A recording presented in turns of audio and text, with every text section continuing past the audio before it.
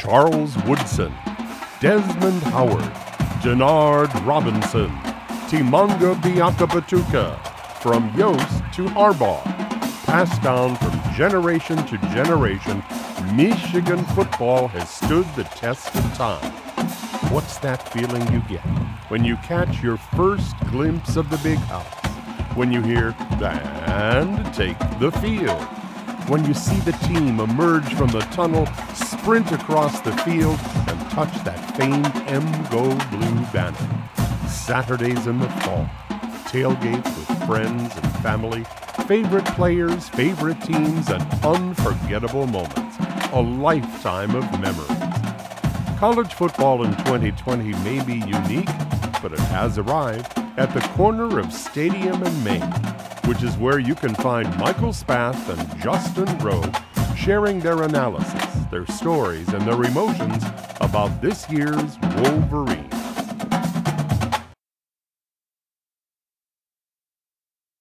This is the Stadium and Main podcast, presented by Kapnick Insurance Group, Wolverine State Brewing Company, and Lewis Jewelers.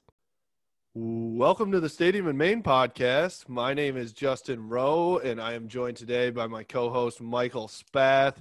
It is Thursday, January 7th. It seems like it's been a week. It's a week. It's been a heck of a week with, everything going on in the world and in sports and just in life. It feels like these are, they call them the dog days of August, right? But for people up here in the Midwest and in Michigan, it's kind of the dog days of January and February where you don't know what time it is because it gets dark at 4 p.m. and everything else. It's just it's a formula for just kind of confusion, I guess. And you know what? The other thing too, and we can get into the full thing later on, but it seems like Groundhog Day with the whole Jim Harbaugh situation because the same thing going on every single day for now, going on months, right? And so. It's just, that's actually no, Justin. Let's start there. I know we're going to start with basketball. We're going to start with the positive. We'll get into a little game of basketball, the hyperbole. But let's just get the elephant out of the room. Here we are. I mean, people who I don't want to say are necessarily Jim's friends, but that have been not necessarily even confidants, but like someone like John Bacon, for instance. John Bacon was one of probably two or three people in the Michigan media market that were that had the scoop on Jim Harbaugh coming to Michigan in 2014-15. He's been someone that is from Ann Arbor, grew up, I think going to the same, I think he went to Pioneer the same time Jim Harbaugh did. Again, I don't know if he counts himself as a friend of Jim Harbaugh, but he certainly counts himself as like more than just like a random member of the media. Right. And here's John Bacon on Twitter, jokingly so, because certainly there's a lot of serious things that have gone on in our country. But here's John Bacon calling it hostage day crisis number 35. I follow a lot of Michigan accounts, as do you, Justin. You guys run Blue by 90. I mean, there's Wolverine Corner, there's Wolverine Digest, there's Wolverine this, and this. There's LG Hale, there's guys from MGO Blog. I mean, there's so many accounts. And, it's gotten to the point, Michigan superfan, who is the guy who wears the cape and the mask and looks like Batman. Mm-hmm. It's gotten to the point where I don't know how much you've paid attention, but it seems like since Monday, everybody on social media, and I know that social media is not the end all be all, but everybody's mocking Jim Harbaugh and Michigan now. It's just poking fun at the fact that this contract negotiation has extended even further. Now there's some reports that, it'll be settled by next Monday, where people are making fun of that and being like, hey, you know what? Here it is. I think I saw this was LG Hale, who I don't know who LG Hale is, but he's got, 40,000 Twitter followers from that. And he's like, hey, it's the year 2050. We're still waiting for Jim Harbaugh to sign his contract. I mean, people are just mocking it. So and everybody's in on the joke, and everybody thinks that Michigan and the contract situation and the football program is a joke. And it's also leading to, now we're starting to see some of the effects of other coaches, other coordinators going other places, Justin. It's been, again, we've showed and told you all our frustrations with the whole situation. And it's now where I am part of that group that's like kind of joking about it because it's that ridiculous. And so it's one of these things where it's like, I'm kind of indifferent at what happens at this point. Just let something happen. And so we've said that for the past couple of weeks now, but we're still to this point where, we're to this point where I believe those contracts are up for the 6 or 7 of the assistants on the 11th. And it doesn't seem like there's anything in sight here for something to be done. But it's just, I truly don't understand. For me, what really hit me was when Arizona today announced that Don Brown was going to be their new defensive coordinator, and Michigan never announced that he was no longer their defensive coordinator. Mm-hmm. So the timeline, it just doesn't make sense to me. And I think Isaiah Hole pointed out that, well, Michigan never announces that they are parting ways with a coach. Okay, maybe that's true. I haven't watched it enough to know yes or no there. But why? Why can't they come out and get in front of a story? Why does Bruce Feldman have to be the guy that's breaking Michigan's news? It just doesn't make sense to me from a PR standpoint why you would want to go about it that way and not get in front of a story there. And I saw you joking about it, I think, with a couple people on Twitter as well, about the rule of not making a one-day story into a two-day story. Well, how many days are we at? This is a month-long plus story, and it's gotten worse every day. And now, we have talked about the repercussions of what's been happening and delaying this and why it is negatively affecting Michigan. We're seeing it in real time right now with Derek Mason reportedly signing with Auburn, which was a big target for Michigan. And so it's just still frustrating for us and for fans, and you just don't know there's no real true reason why that, as far as we see. Well, and let's put some things into context. And so Warde Manuel said, I don't know, it was the week of the Ohio State game or right around then, because it was the last time that we've actually, seen Michigan and we've seen anybody speak to the media. And it was because they were going through COVID protocols, and there was discussion of the game being canceled, and it eventually was canceled. And Warde at the time said, repeatedly, well, this is not the time and place to discuss Jim Harbaugh's contract extension. We'll get to it when the season ends. Well, officially the season ended on January 16th, because that was the day that Michigan, the Big Ten, Iowa announced that the 9th Big Ten game, the extra Big Ten game, was not going to get played because of COVID issues. So technically, Justin, it is 25 days since that end of the season on December 16th, not January 16th, December 16th, that we have been sitting here waiting now. And you have heard every rationalized, like, BS, you know what, I can say it, bullshit excuse out there from numerous people who, I mean, they don't even speak for the program, and yet somehow they've decided that they're going to speak for Jim Harbaugh, or they are going to, they need to be like Jim Harbaugh's PR. And it was going through the legal process. I mean, what a bunch of load of crap that is. The legal process. Well, we've been back for more than a week now. And what's this legal process? I mean, Steve Sarkisian got named the head coach at Texas while he was still at Alabama. And it happened in like a matter of 4 hours. Like, they got Josh Gaddis last year in a matter of hours. Like, no, there's no such thing as the legal process. If an attorney needs to work on a Saturday to process Jim Harbaugh's contract extension, guess what? He's going to work on Saturday to get that job done. Well, it's also about, they wanted to have a big announcement. So hold on a second. This is the program that doesn't announce anything, and yet everybody wanted us to buy this bullshit, that they wanted to have this huge announcement where they were going to announce that Jim Harbaugh signed a contract extension the same time that they announced Joe Moorhead was the offensive coordinator, and they announced Derek Mason was the defensive coordinator. Like, that's not Jim Harbaugh's style at all, to have this big, grandiose announcement. And yet somehow people believed that crap.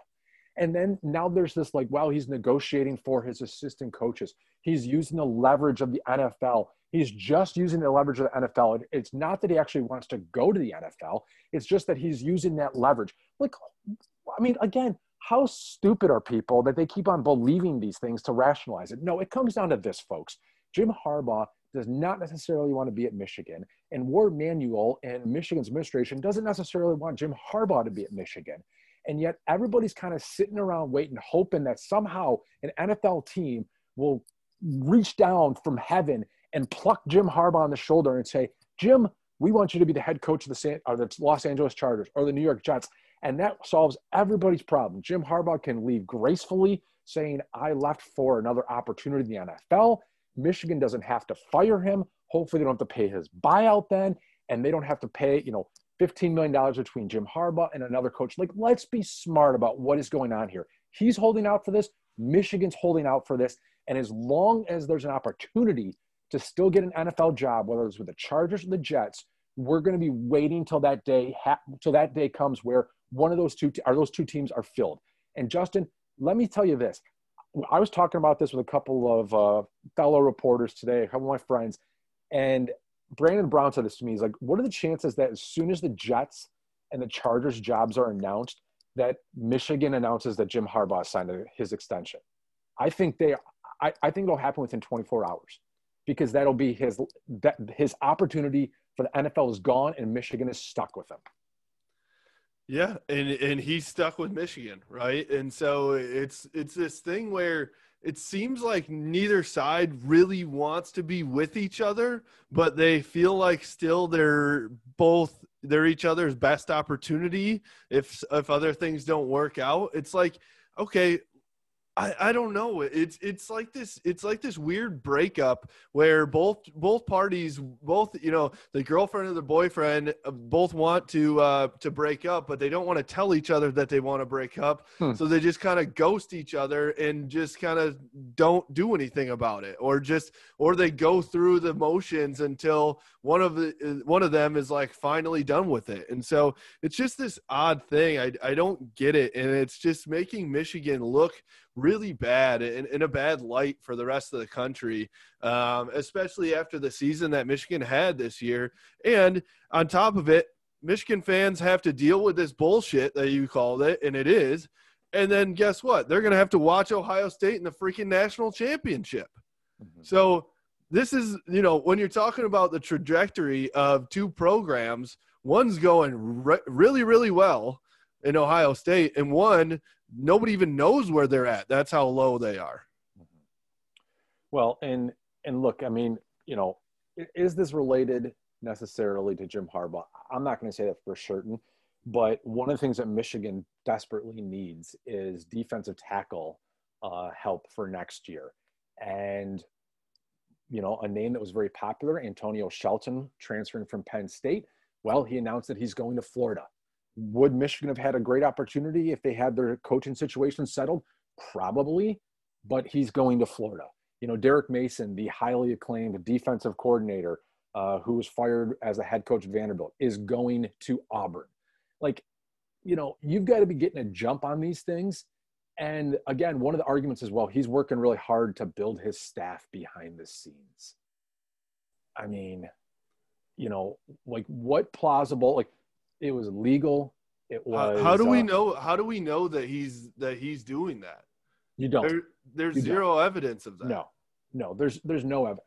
So I don't buy all this stuff. Like, I've been told repeatedly that this was about the NFL, and that is why nothing has been done yet. Is because there's still a couple of opportunities out there, and while he's not on the short list, it's always possible that he still gets on this list, especially for the Chargers. That's the one that he and the from what I've been told, that's the one that he and the family really want, is the opportunity to move to Southern California. And so that's what we're waiting for, folks. And that means that what I said a week ago, Justin, and I actually was not sure if I wanted to use the term, but I ended up using it, and now I feel like at 100%. Michigan is the fallback, okay? Mm-hmm. It's not Jim Harbaugh's preferred destination. It's not his dream place anymore. It's a fallback. He is only going to sign at Michigan if he doesn't end up in the NFL. That's where you are right now. That's your coach. And, I'm going to bring up something else here too, Justin, and I don't want to give away too much information on this, but I've seen the DMs and I've seen the screenshots of text messages now between someone I know and a number of players on the team. And a number of, there's some guys, I'm not going to say everybody, there are some guys who have said like, oh yeah, I've talked to Coach Harbaugh. Oh, I've talked to my position coach. But there is a good number of players that have not talked to anybody, any coach, not Jim Harbaugh, not their position coach, not their strength and conditioning coach, and not the nutritionist in 3.5 weeks. Like, how is that? Like, this is the off season. This is when you get yourself prepared, your team ready for 2021. And you've got players who have no idea what they're supposed to be doing in terms of lifting, no idea what they're supposed to be doing in terms of nutrition, and no idea what they're supposed to be doing in terms of like preparing themselves for their position. And this is a time in college football history where the transfer portal is easier accessible than ever before, right? And so what's going to hold these guys back if they don't feel like they're connected to their coaches or they don't know what's going to happen with Michigan? What's holding them back from hitting the transfer portal? I'm actually pretty surprised we have not seen more of that yet from Michigan players. And it's just it's one of those things where there are more transfers than ever before. And so I would think that after 2-4 season, after, uncertainty with the coaching staff and everything else that's going on with Michigan, that they would be doing whatever they can to be getting a hold of these kids to make sure they aren't hitting the transfer portal. And it sounds like that's not what's happening. And it just kind of blows my mind. What I would have expected is maybe, from December 16th, that day that you said that the season was over, through maybe Christmas, that and maybe we'll give them the new year, that just for for holidays' sake. But I would give them that to say, all right, everybody go take a breather, go with your families, go do whatever you want. We'll reconvene after the new year. Well, now it's January 7th, and nobody's heard anything, and it's been a long time. Like you said, it's 25 days. I doubt that in a normal year any player goes 25 days without hearing from their position coach in any month of the year, any month. So I don't know. What's their plan? Is there anything being said from Harbaugh on down? Does he have contacts with his coaches that he is keeping? Because it seemed like during signing day, him and Gaddis were like all over it, right? Especially on the offensive side of the ball. And then since then, we haven't heard anything from any of them, even through FaceTimes with recruits or players or anything like that. So, it's just one more of those things that it's like, it's unexplainable. Yeah, it is. And again, I kind of said, like, I'm not going to lose my cool about it. I'm more, the whole thing is ridiculous. It's just utterly ridiculous. You're essentially, people say like, well, he is the football coach right now. He does have a 1 year left on his contract. Like, again, like that's your straw man argument that he has a 1 year left on his contract.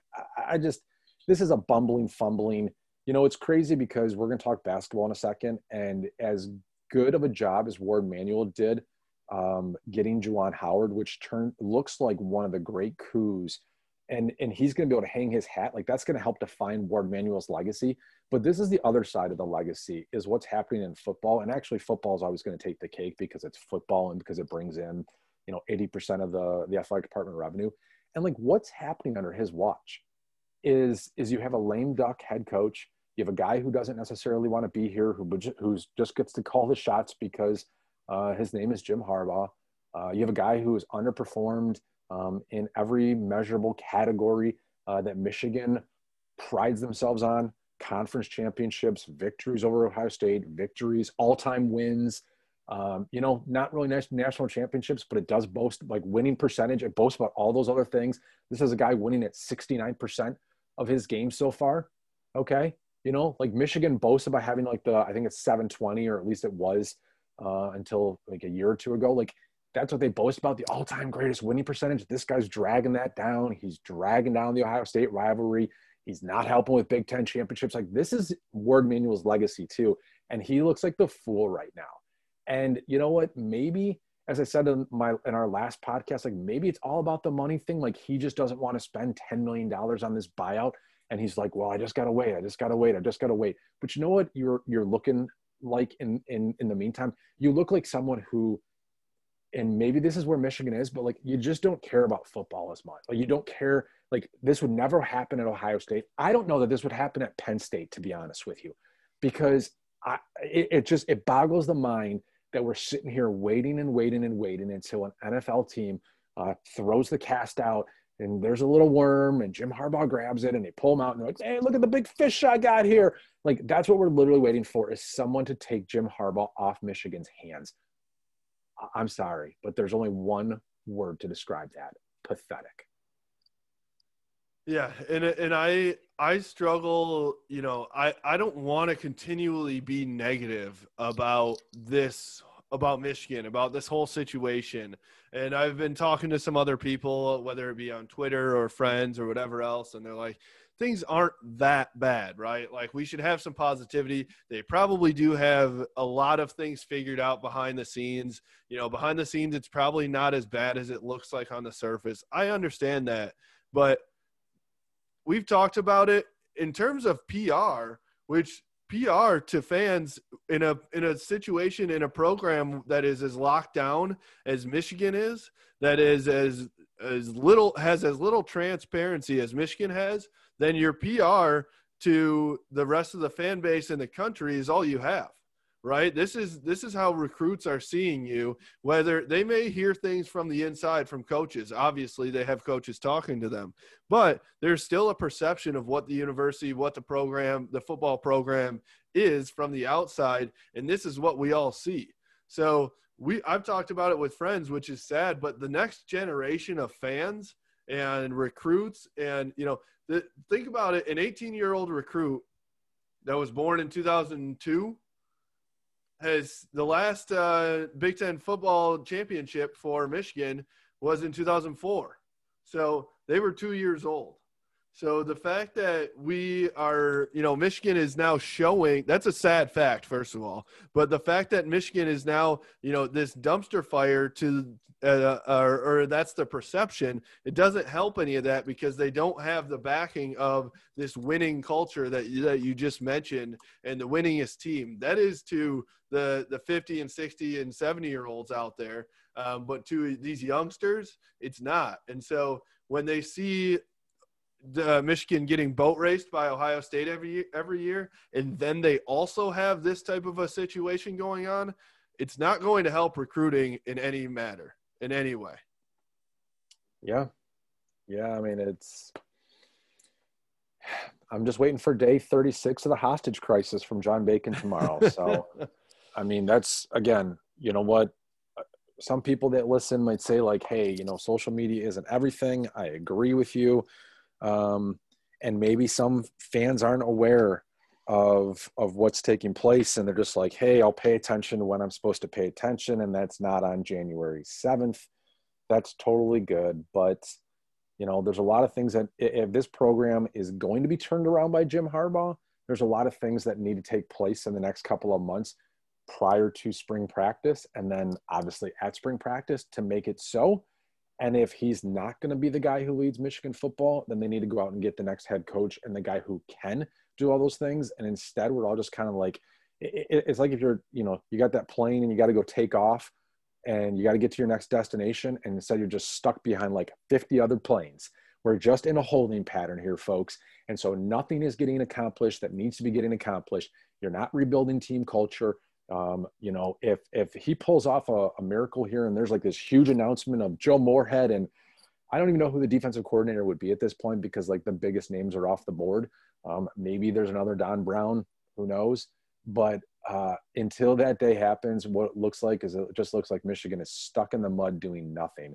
And that is the exact opposite of what this basketball team is doing. And Justin, let's just go there because I'm done talking about football. I am too. One more thing. I was kind of laughing because one of the guys that I do some YouTube stuff with, he DM'd me. He's like, I know there isn't an extension, but do you have like something for me that we could do a segment? And I'm like, yeah, I have the same exact thing I could say to you that I've said for the past month. So if you want me to do that, we can. But so I was kind of laughing at that. But yeah, this basketball team, I mean, holy cow. Is this so incredibly just fun to watch?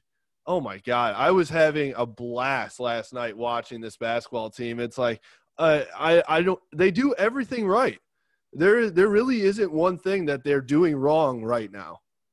Well, their defense is better than I think anybody really expected. You know, the length that they have with Shondae Brown, with Isaiah Livers, and Franz Wagner to play the 2, the 3, the 4 when you throw Brandon Johns in there. I mean, they can frustrate just about any offensive player. And yesterday we saw it. Wednesday night we saw it with Marcus Carr, the great guard for Minnesota, who's been one of the hottest players in the Big Ten. And who did he get matched up with? Eli Brooks, who, you know, I really like what Eli Brooks can do offensively. We talked about, you know, the consistency at the 3-point line and the thunderous dunks that he's had. But the last year and a half, he's been Michigan's best defender. And he frustrated the heck out of Marcus Carr on Wednesday night. But then he got hurt. He got banged up, and they put Shondae Brown, I believe, on Marcus Carr, and it was like lockdown. Like, Shondae Brown brings an energy and a level of intensity to the defensive side and the offensive side. We saw the great play he made on Wednesday night where he chased down a loose ball. It was just going to be a backcourt violation. He picked it up and went in for a dunk. Like, we've boasted about these 2 transfers, Mike Smith and Shondae Brown. I mean, like, they are exceptional components for this team. But the length, you got Hunter Dickinson down low, who's providing, great defensive play and stout rebounding.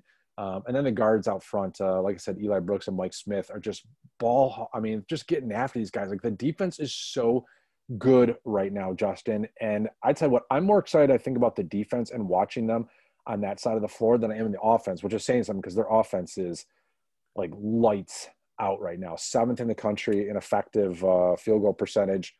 They rank 6th overall in adjusted efficiency, according to KenPom, on offense. So that means like they're the 6th best offense in college basketball. And according to KenPom, they're the 18th best defense in college basketball.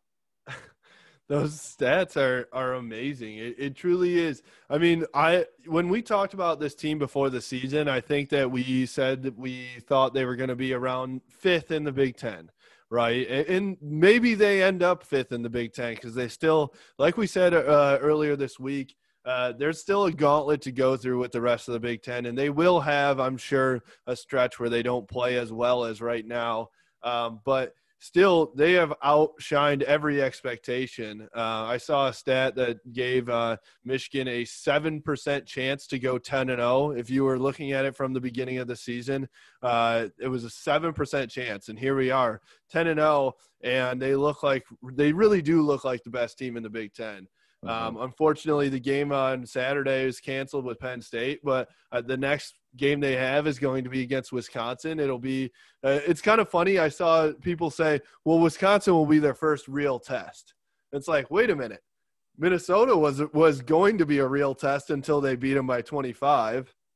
Maryland was going to be a test until they beat them by, I don't even remember what it was. You know, it's like they've just boat race. They've played so well that these don't look like great teams when these teams come to play Michigan. But when these teams have played everyone else in the Big Ten, they've played really well and showed that they're top teams in the Big Ten. So it's pretty incredible what they've been able to do. I mean, last night, Mike, Franz Wagner, who we were kind of down on, if you rewind to 2 weeks ago, we were like, you know what, is he not going to turn this corner in his sophomore year? Is he really going to struggle at the 3-point line again and not make a huge difference here? He was plus 37 in his time on the floor last night. Oh my God, I didn't realize that. That's incredible. Plus 37 is an absolutely wild stat. I don't know how many that's got to be the highest of anybody, in the country, I would imagine, for a conference game this year. Yeah, I had not seen that. That's rather remarkable. And again, he's one of those players along with Livers and Shondae Brown that just can provide so many different looks for you on both ends of the floor. He wasn't the MVP yesterday. That was Hunter Dickinson, who we'll get to in a minute here. But, Justin, you said it, because I've seen a couple of people try to qualify Michigan's start here and like, oh, well, they haven't played the greatest schedule or something like that. And a little bit, like, you look at them like, okay, well, I mean, they did – I'm going to give them credit. They just beat 2 top 25 teams in a row. And Maryland was a team playing well also. And, like, I went back and looked, like, Maryland, right before they played Michigan, had just beat, number 4 Wisconsin in Madison. Now, again, the Kohl Center's not like what it normally would be when there's fans in there. But they had gone on the road and they just beat Wisconsin. People were talking about them as a hot team. And all of a sudden, Michigan just stomped Maryland. Well, then they played Northwestern, who had won 3 out of 4 before they played Michigan, including dismantling of Michigan State and a big win over Indiana and Ohio State. What does Michigan do? Stomps them 85-66. Then they play Minnesota, who's everybody talking about how are the hottest teams in the Big Ten. They had won 3 out of their previous 4, including blowouts of Michigan State and Ohio State, and an overtime win over Iowa, who's considered the best team in the Big Ten. And what does Michigan do? Beats them by 25, and at some points was up by 38 or something like that in that game last night. So, they're playing teams that are playing good basketball at the moment that they're playing Michigan, and Michigan's just destroying them. So I'll be very curious to see what happens when they play Wisconsin on January 12th. That's in Michigan's next game because, as you said, the game against Penn State got postponed. So, or I guess canceled. They're not gonna. I don't think they're planning on at the moment of making it up. But no, it's a lot of fun to watch. I mean, I was texting with my brother yesterday, texting with a couple of my friends, texting with Jordan Morgan yesterday, who was in Russia, and I think he was up, trying to catch some highlights as soon as possible. I mean, it's been a blast to watch this Michigan basketball team. So, Justin, let's take a quick break, and when we come back, we're going to play hyperbole or not, or truth, I guess, or how much hyperbole. I guess we didn't come up with a great name for it. We'll just play hyperbole when it comes to this Michigan basketball team. But I do want to give a shout out to our great sponsors, Justin, Kapnick Insurance Group and Frankenmuth Insurance, who are our lead sponsors. And so excited to work with Kapnick Insurance Group. Really a company that cares. It's interesting. I was in a meeting this week, and they're all about remember who our most important priority is, and remember who is our number one person, and that is our clients. Those are the people that are ultimately buying insurance. They are not the insurance companies. We don't work for the insurance companies. We're not out to raise premiums and raise commissions. We are taking care of each of the individuals. We're taking care of Justin Rowe and Jacqueline Crummy. We're taking care of, Amy Spath. We're taking care of, each of you individuals to make sure that you, and if you own a business, your business are taken care of, and not the insurance companies.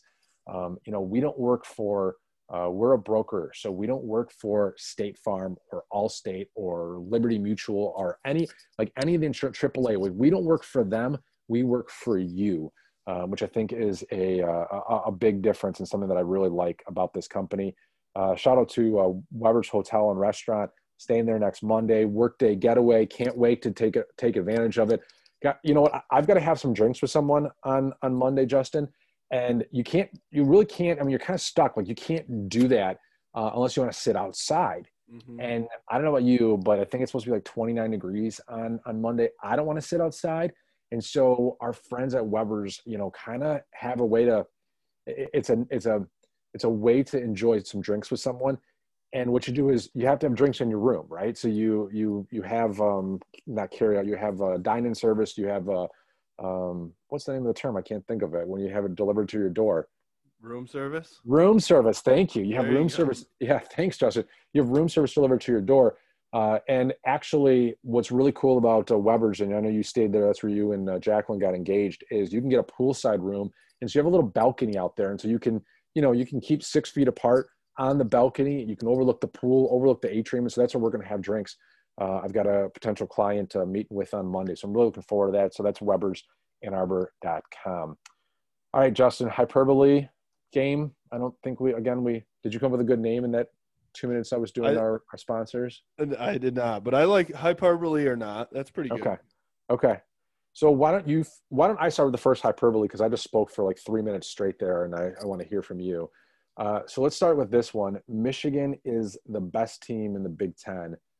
No, what? You know what? Let's not even go there. Let's just go a little bit higher. Michigan is one of the top 5 teams in college basketball. Oh, wow. All right. Now you're raising the bar. Right now, yes, I believe they are. I don't think that's hyperbole. They are playing like they can beat anybody in the country. I don't think anybody is out there that can say, "Oh no, they're gonna beat Michigan off by 20 or something like that." So it's been a the last couple games have really showed what Michigan can do, and the one thing that makes me think that is what we've talked about continually is the versatility of this team.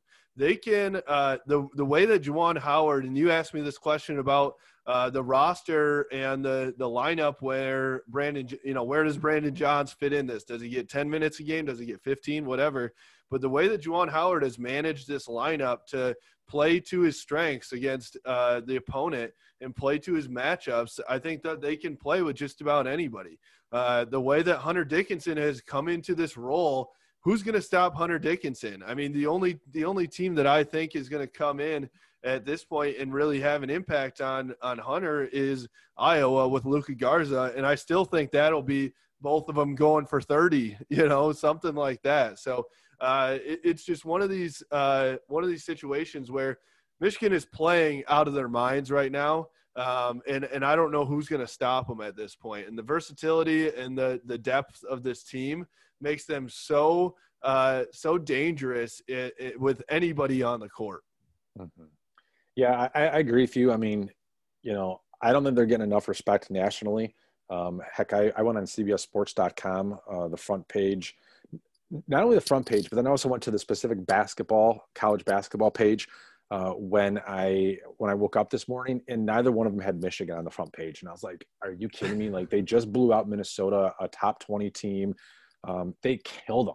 Like, they absolutely killed them. And what they had yesterday at one point, there was like a 40-5 run. Mm-hmm. And there's no love for Michigan. And so I don't know what's going to take. I mean, you look at their upcoming schedule, and they've got Wisconsin on Tuesday, which is obviously a monumental game. And then they play Minnesota, Maryland, Purdue, Indiana. I mean, they've got a lot of games before they get to Illinois, Wisconsin, and Iowa again, which is a couple of things. If they can get past Wisconsin, I mean, they could be staring at something like 15-0, possibly. Okay. But yeah, when I'm looking at it, like, depending on what net rankings you use or KenPom is what I'm a big fan of. Like, you look at who else is up there, and I'm not going to put them in Gonzaga and probably not Baylor's league yet.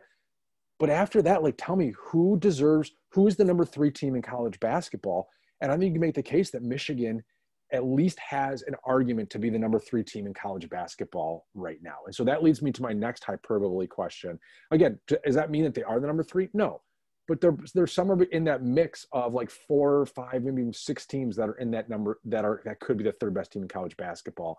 So I'm saying yes, they're a top 5 team, which takes us to, hyperbole or not, Michigan is legit Final Four and national champion contender.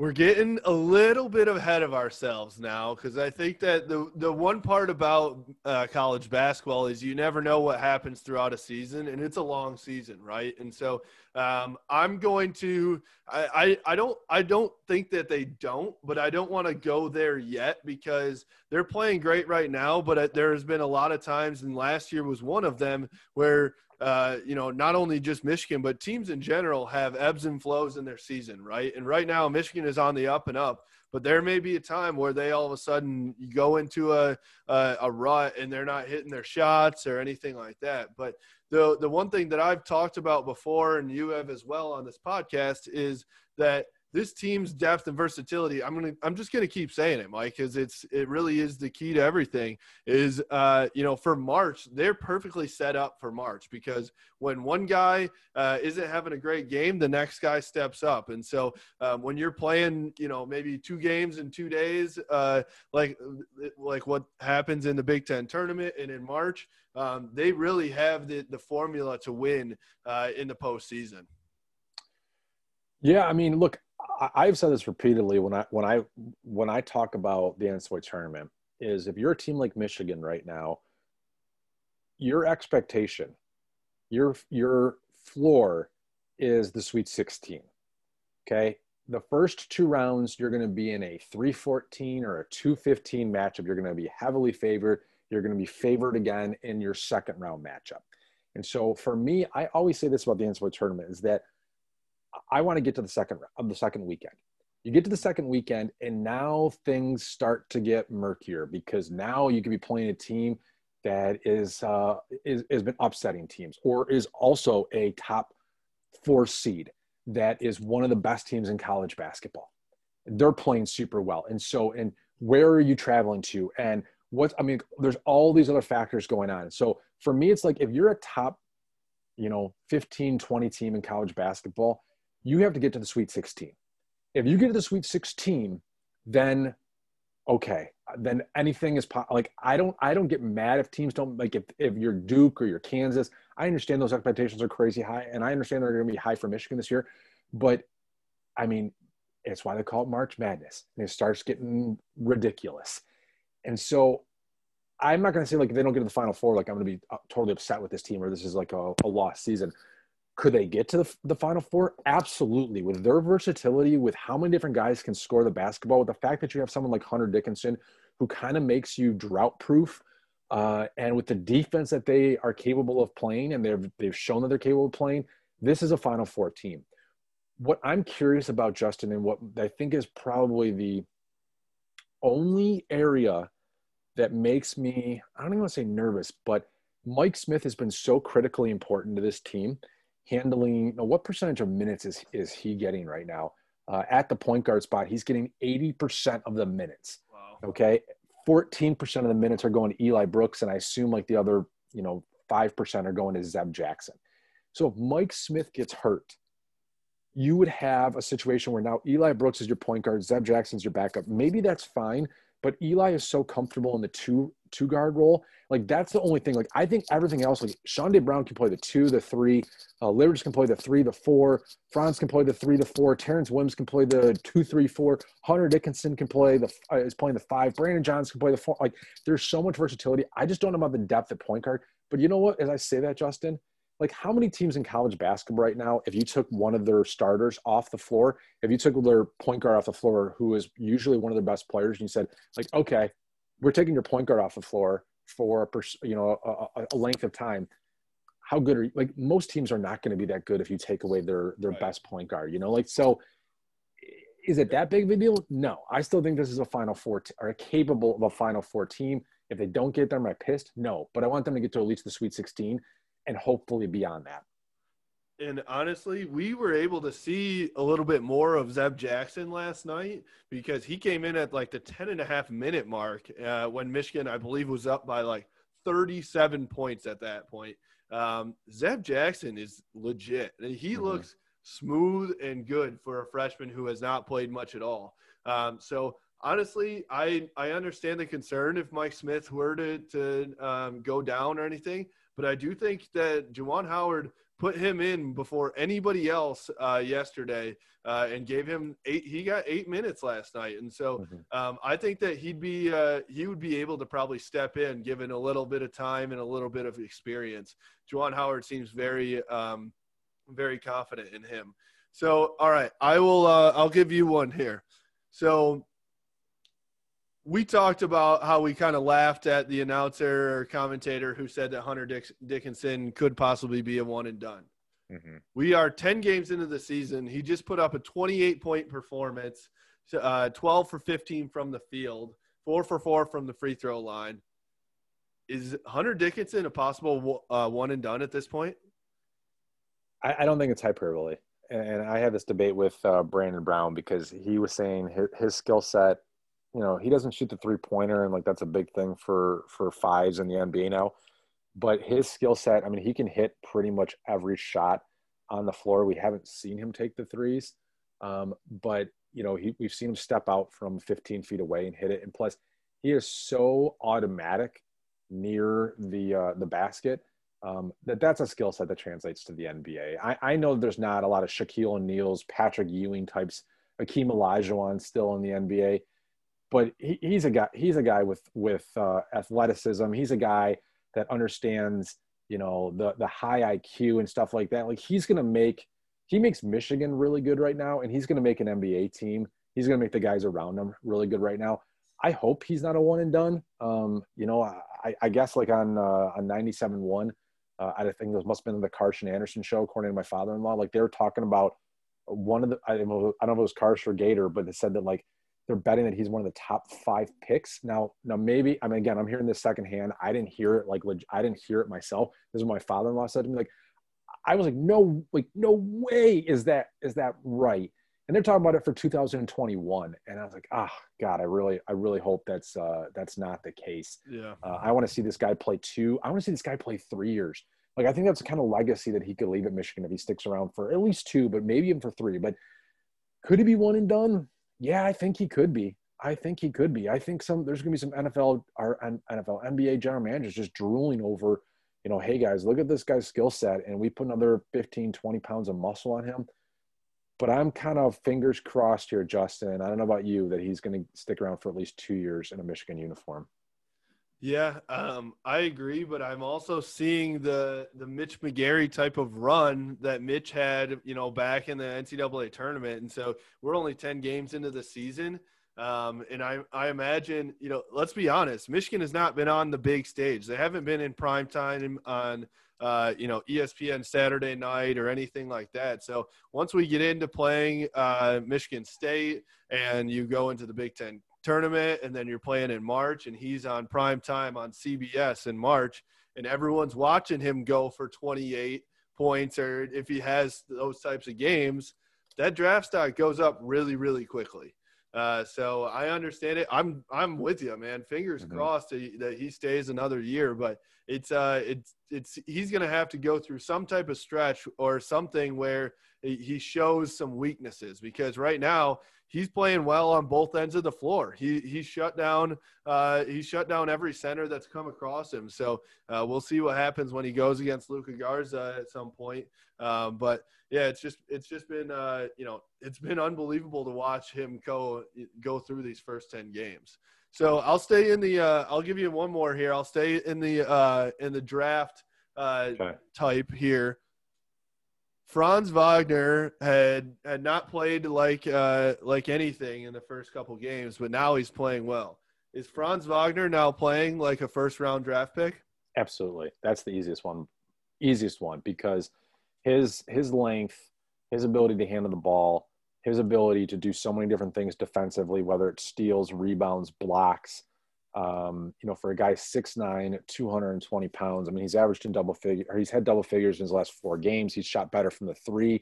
Yesterday, he was 2 of 3 from behind the arc, 100%. I mean, everybody kind of said when he came in that he was a better overall prospect than his brother because he can handle the rock a little bit better. Is he going to be is he as capable handling the ball as like a lot of threes in the NBA? Probably not, but like, you know what? There's really talented threes in college basketball, and no one's taking the ball away from him. No one's just like stealing it from him, knocking it loose or something like that. Like, he knows how to use his body to shield the defender. There's no doubt in my mind that if he were to come out at this point with where he is on the rise, that he would be a first-round pick. You agree? I do agree. I think he's showing NBA GMs that he can do it all over the floor. Like you said, he's now getting those blocks on the defensive end. You can put him on the other team's best 3 or 4 at this point. He even, I believe I said this the other in our last podcast, he can defend and block a center at the rim. The one block, I believe it was against Northwestern, if I have that right. He went and met their center at the rim, and he was 1.5 feet above the rim blocking that ball. So it's really been incredible to watch him go. And I think that they're seeing that he can do it all. And he's only going to get better, obviously. So I totally agree. All right, last one here for you, Justin. This is a football, basketball / one. Hyperbole or not, Juwan Howard and Michigan basketball will win a national championship before Jim Harbaugh and Michigan football win a Big Ten title. Absolutely. There's the chances of Jim Harbaugh right now winning a Big Ten title with Ohio State playing the way that they are have to be less than 5%. So the fact that the Michigan is 10-0 right now and has the number one class coming in 2021, and then we'll probably have a top 5 class beyond that as well. I imagine he's going to keep recruiting the way he is.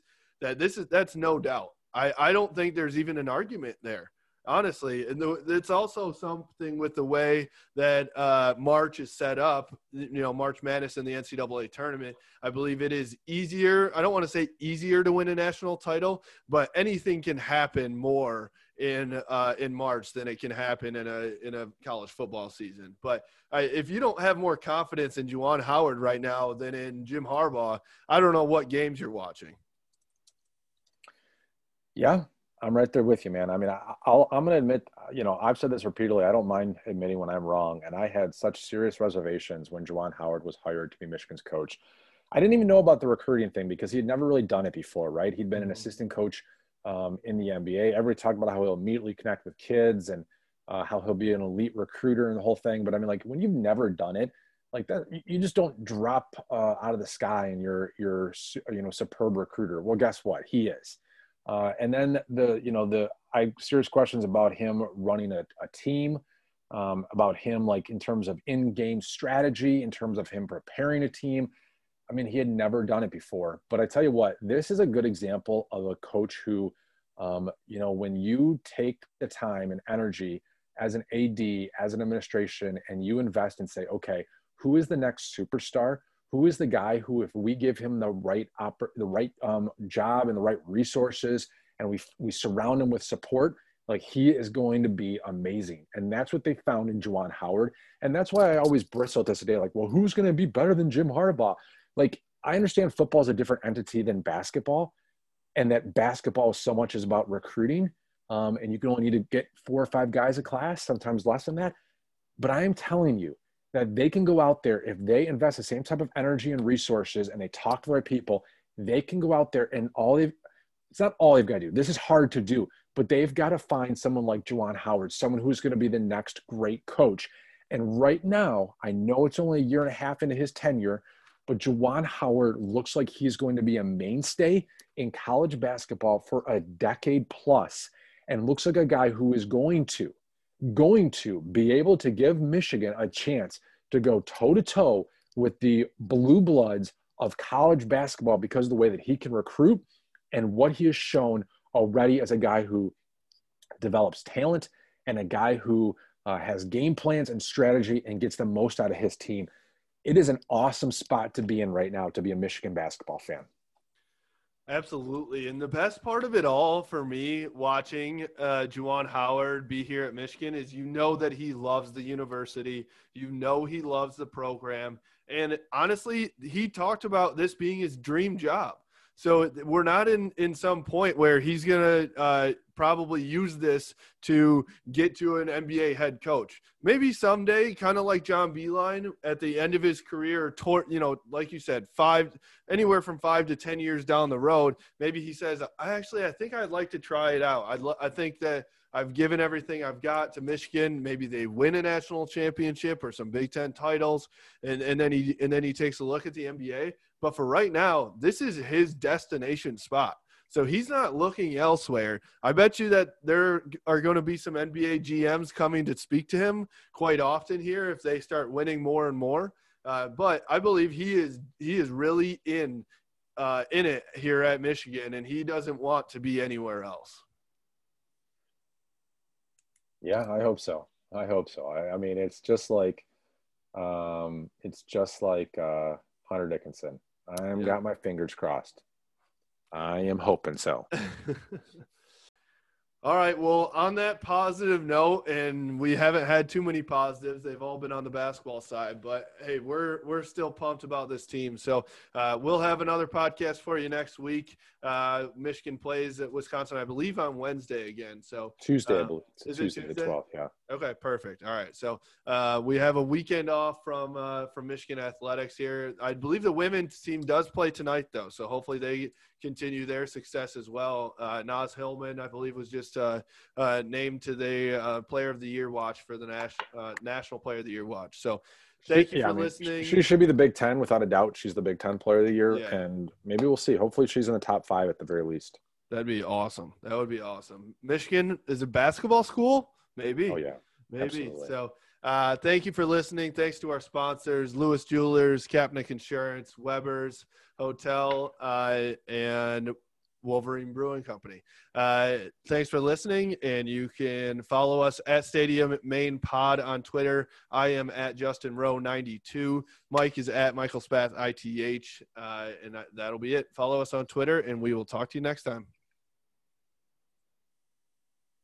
This is the Stadium and Main podcast, presented by Kapnick Insurance Group, Wolverine State Brewing Company, and Lewis Jewelers.